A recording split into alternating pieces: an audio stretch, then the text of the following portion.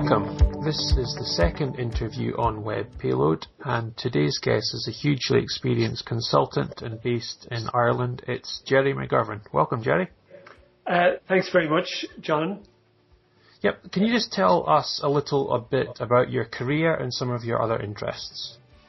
I've been involved in the internet since about 1994, quite early on. I came across it actually as a journalist doing research on sources that journalists used for putting articles and research together, and it just seemed like this amazing environment that was going to change the world. So one way or another, I just became full-time involved in it and focused on it and trying to understand it and see how it would work. So it's been a long but very interesting journey. Some ups and downs, but it's been very exciting to be there from pretty close to the beginning and see how it has evolved. Yep, I guess, have you any other interests outside of work? Yeah. Well, I have. I used to be involved in music and still am to some degree. So that's probably biggest area, and I just like to read a lot as well. I read a lot of history and books like that. So have other focuses as well. Yeah, fantastic. Okay, so one of your areas of expertise is in top tasks. And can you just describe what your top tasks are and why do they matter so much? Well, it's around that in any environment, there's a small set of things that are hugely important. And then there's a lot of peripheral things, smaller level things. Sometimes I call those the tiny tasks. And that if an environment, whether it's a piece of software or a website, wants to work really efficiently, it has to clearly understand and simplify the most important things and make those easiest to do. Because if you don't get those right, everything else will kind of fall apart. It's like a hotel website very quickly understands that a top task is to book a bedroom, and an airline website is to book a flight. And many organizations, they feel, well, they don't have those sorts of tasks. But we've been doing it since, as I said, 1994, and focusing on these sorts of issues. And I've never met an organization, whether it's a university or a bank or an intranet, that doesn't have a small set of really important tasks, and those need to be clearly understood and properly managed. Yeah, great. Certainly are important. So how would you go about finding out what the top tasks are on a website?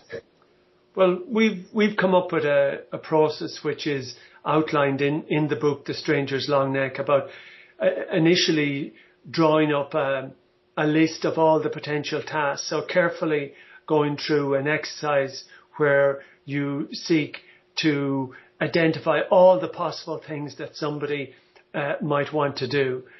So if you were, we've done a lot of work with Cisco, so there'd be tasks like download software, configuration, installation, deployment, pricing, returning a product or making a support request. So really defining all the type of things that people would want to do. In a university, it would be finding out about courses or lectures or times or course materials or the background on the university. And if you're living in a city, it would be about rubbish collection and libraries and leisure activities and roads and faults and stuff like that. So things that matter. People come to websites to do things. So we'd carefully develop that list of tasks. And then we've a method where we ask people to quickly vote on that list. That list, usually we keep it under 100. Typically now it's between somewhere in 60 and 80 in the list. And people are asked to vote very quickly on the list and choose the 5 most important tasks to them. And what happens we've done it about 400 times, is that you get a pattern. Typically, the top 5 tasks will get as much of the vote as the bottom 50 tasks. So 5 or so tasks really begin to stand out and get a huge quantity of the vote. And these are what are the top tasks. And then these should be focused on and make sure that they're easiest to find and easiest to do, because they've got the biggest impact on customer satisfaction and the customer being able to do what they need to do on the website. Yeah, great. Talked a lot about kind of bigger sites that you'll be working on. I guess that top tasks matter on sites of all sizes, but on a smaller site, I'm guessing it's just going to be, there are going to be less tasks to deal with. Is that right?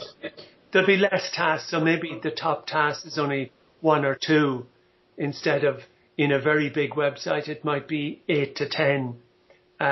So there might be a smaller set of top tasks in a smaller website, but there's always really critical tasks that a customer is interested in completing, and that become the key way that they judge the website and whether they want to use it more. Or, in many situations, people will come to a website and if it doesn't meet their immediate expectations, they'll leave within 5 or 10 seconds. And that's often connected with the top task. If the thing that they feel is the most important thing they want to do on the website is not immediately visible and easy to do, they make that snap judgment about the website, and many will leave.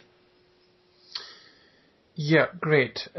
So I guess it's like a kind of focus thing, and you're obviously going to focus on the top task, but you're not talking about omitting, or are you talking about omitting a lot of the other stuff, or how does these other less known and less used tasks fit into that?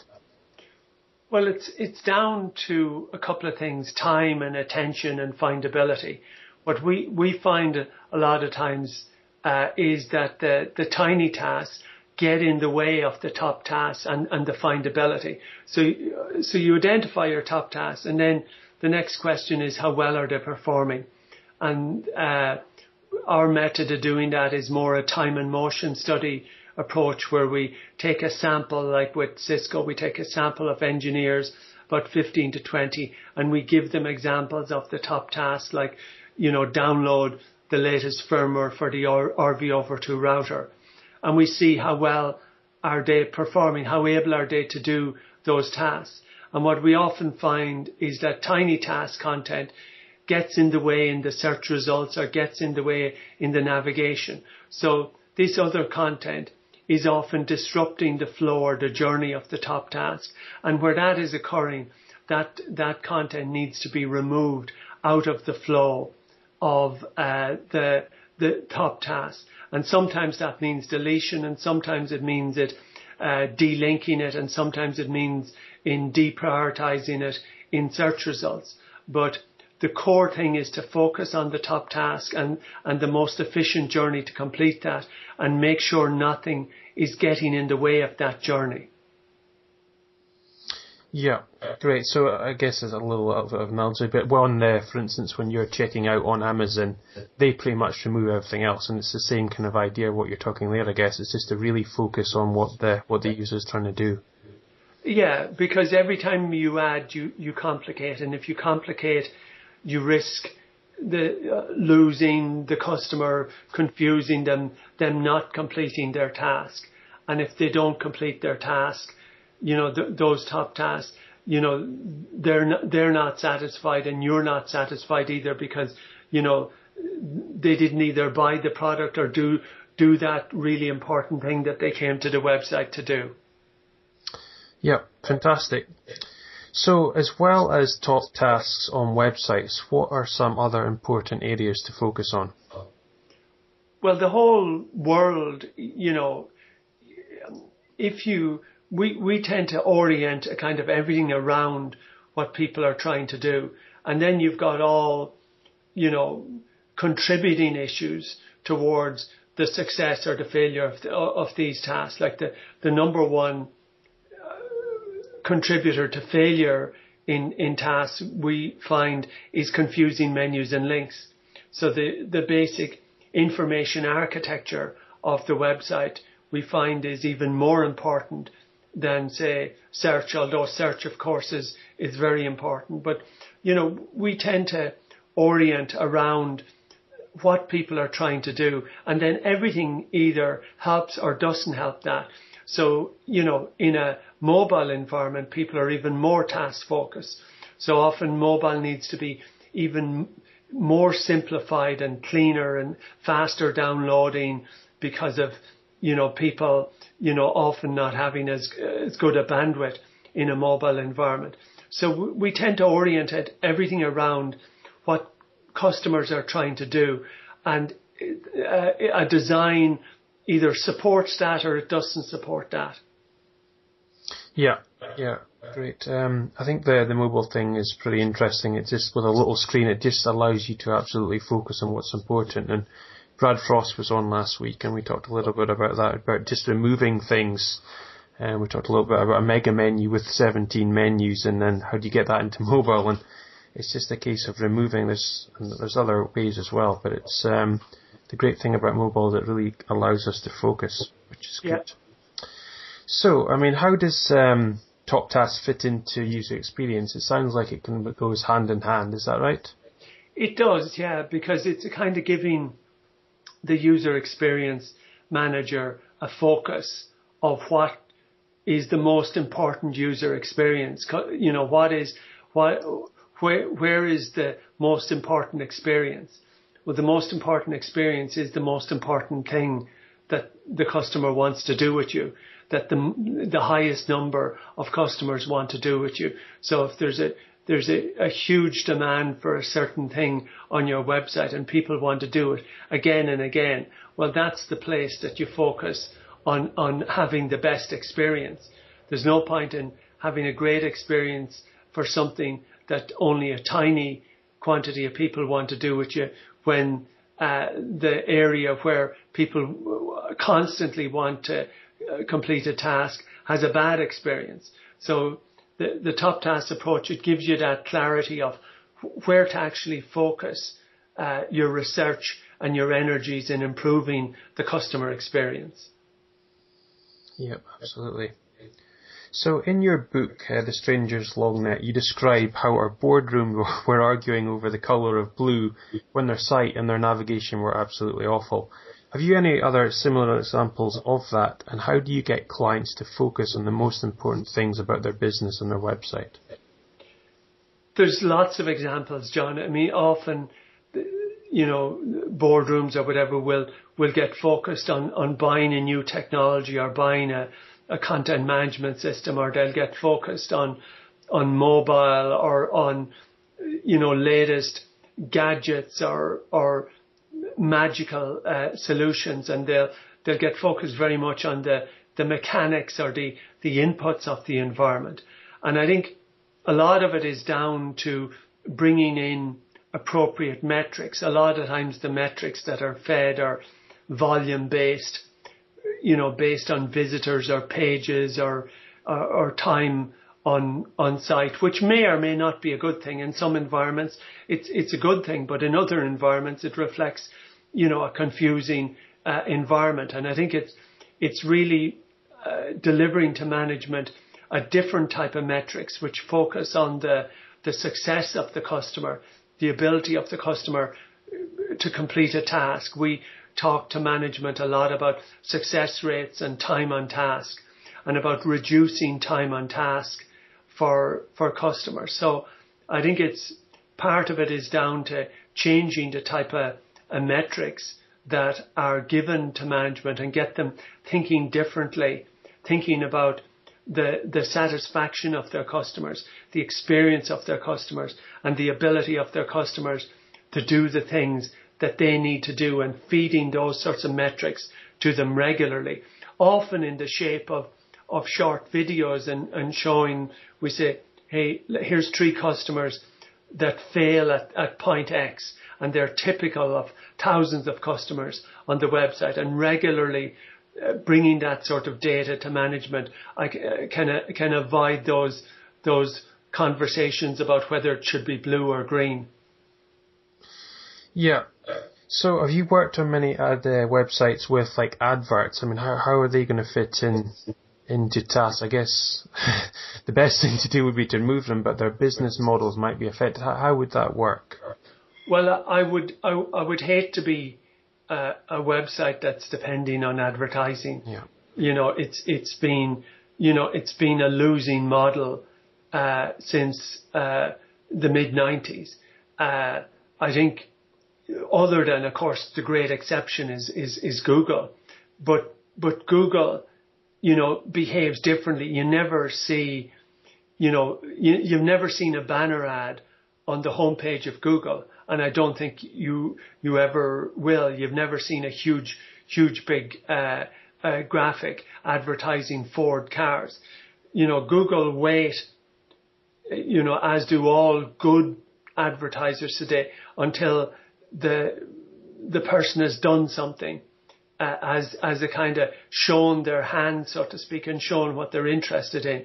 So you don't get any ads in Google until you've searched for, cheap flight to Glasgow, and then you get search results and ads connected with, EasyJet or Ryanair or Aer Lingus or British Airways flying to Glasgow, and those things no longer feel like ads; they feel like supporting content. So I think that is, where the really successful organizations, they wait for the customer. In a way, the customer becomes the advertiser by articulating what they're interested in, and then the website responds to that by saying, "Oh, you've said you really want, so Toyota cars. Well, here's a list of Toyota cars for sale within 30 kilometers of where you live." That doesn't sound like advertising anymore. That sounds like being useful.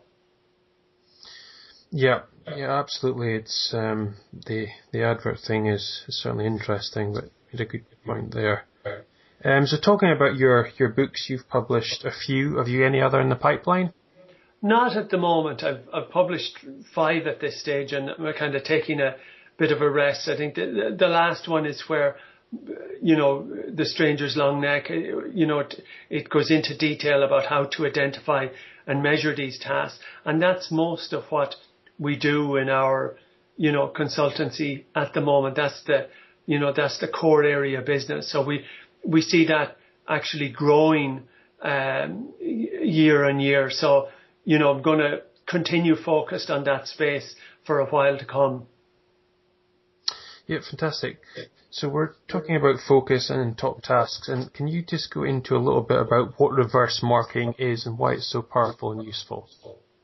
Well, it's a little bit like what I was talking about a few minutes ago, John, about how, the customer is now the advertiser. The customer, in a way, is the marketer. And that's the way you need to think, that you go on the journey with the customer rather than send the customer on your journey. That in a way, when you search on the web, you're essentially advertising. You're putting a couple of words like hotels New York. That in essence is your advertising, saying that you want to stay in a hotel in New York.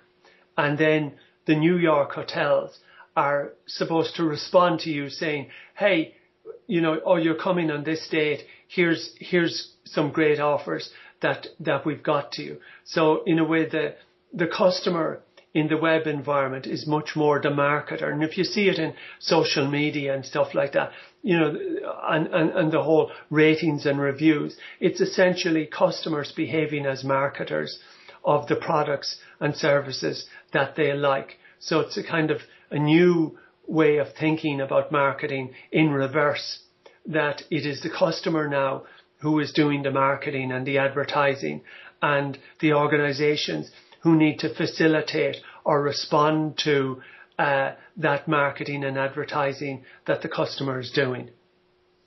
Yeah, it is kind of it reverses things. Very, very powerful. So, all the guests are going to get asked this, and it's what's something that you've learned from a recent project? Well, it is to, stay at things. If you think something is the right thing to do, stick at it. I've been working with one large client for almost 6 or 7 years, and more just presenting to them and doing workshops and talks about, the top task approach. And it seemed like, it wasn't really going anywhere. And I'd go back maybe once a year for a chat or a talk, and, things seem to go backwards at some stages. But then just recently, they really decided they would embrace the approach, and things are now beginning to move quite quickly and positively. But it was a long process, and I think that oftentimes we think that things change so quickly and all these new technologies, but often organizations don't change that quickly at all. They take quite a length of time to really understand and adapt to the new environment. So I think if you think something is the right thing to do, it'll still probably be the right thing in 2 or 3 years, and have the strength of your convictions and stick at ideas. That's a lot of why I've achieved whatever I have achieved has been focus and staying the distance. Yeah, brilliant. So Jerry, that's fantastic. We've covered a lot of stuff about top tasks in there. How do people keep up with you, Jerry? Well, there's a couple of ways, John. There's a Twitter feed, which is at Jerry McGovern. Then there's a weekly newsletter that I write that comes out on a Sunday, and you can subscribe to that on customercarewords.com.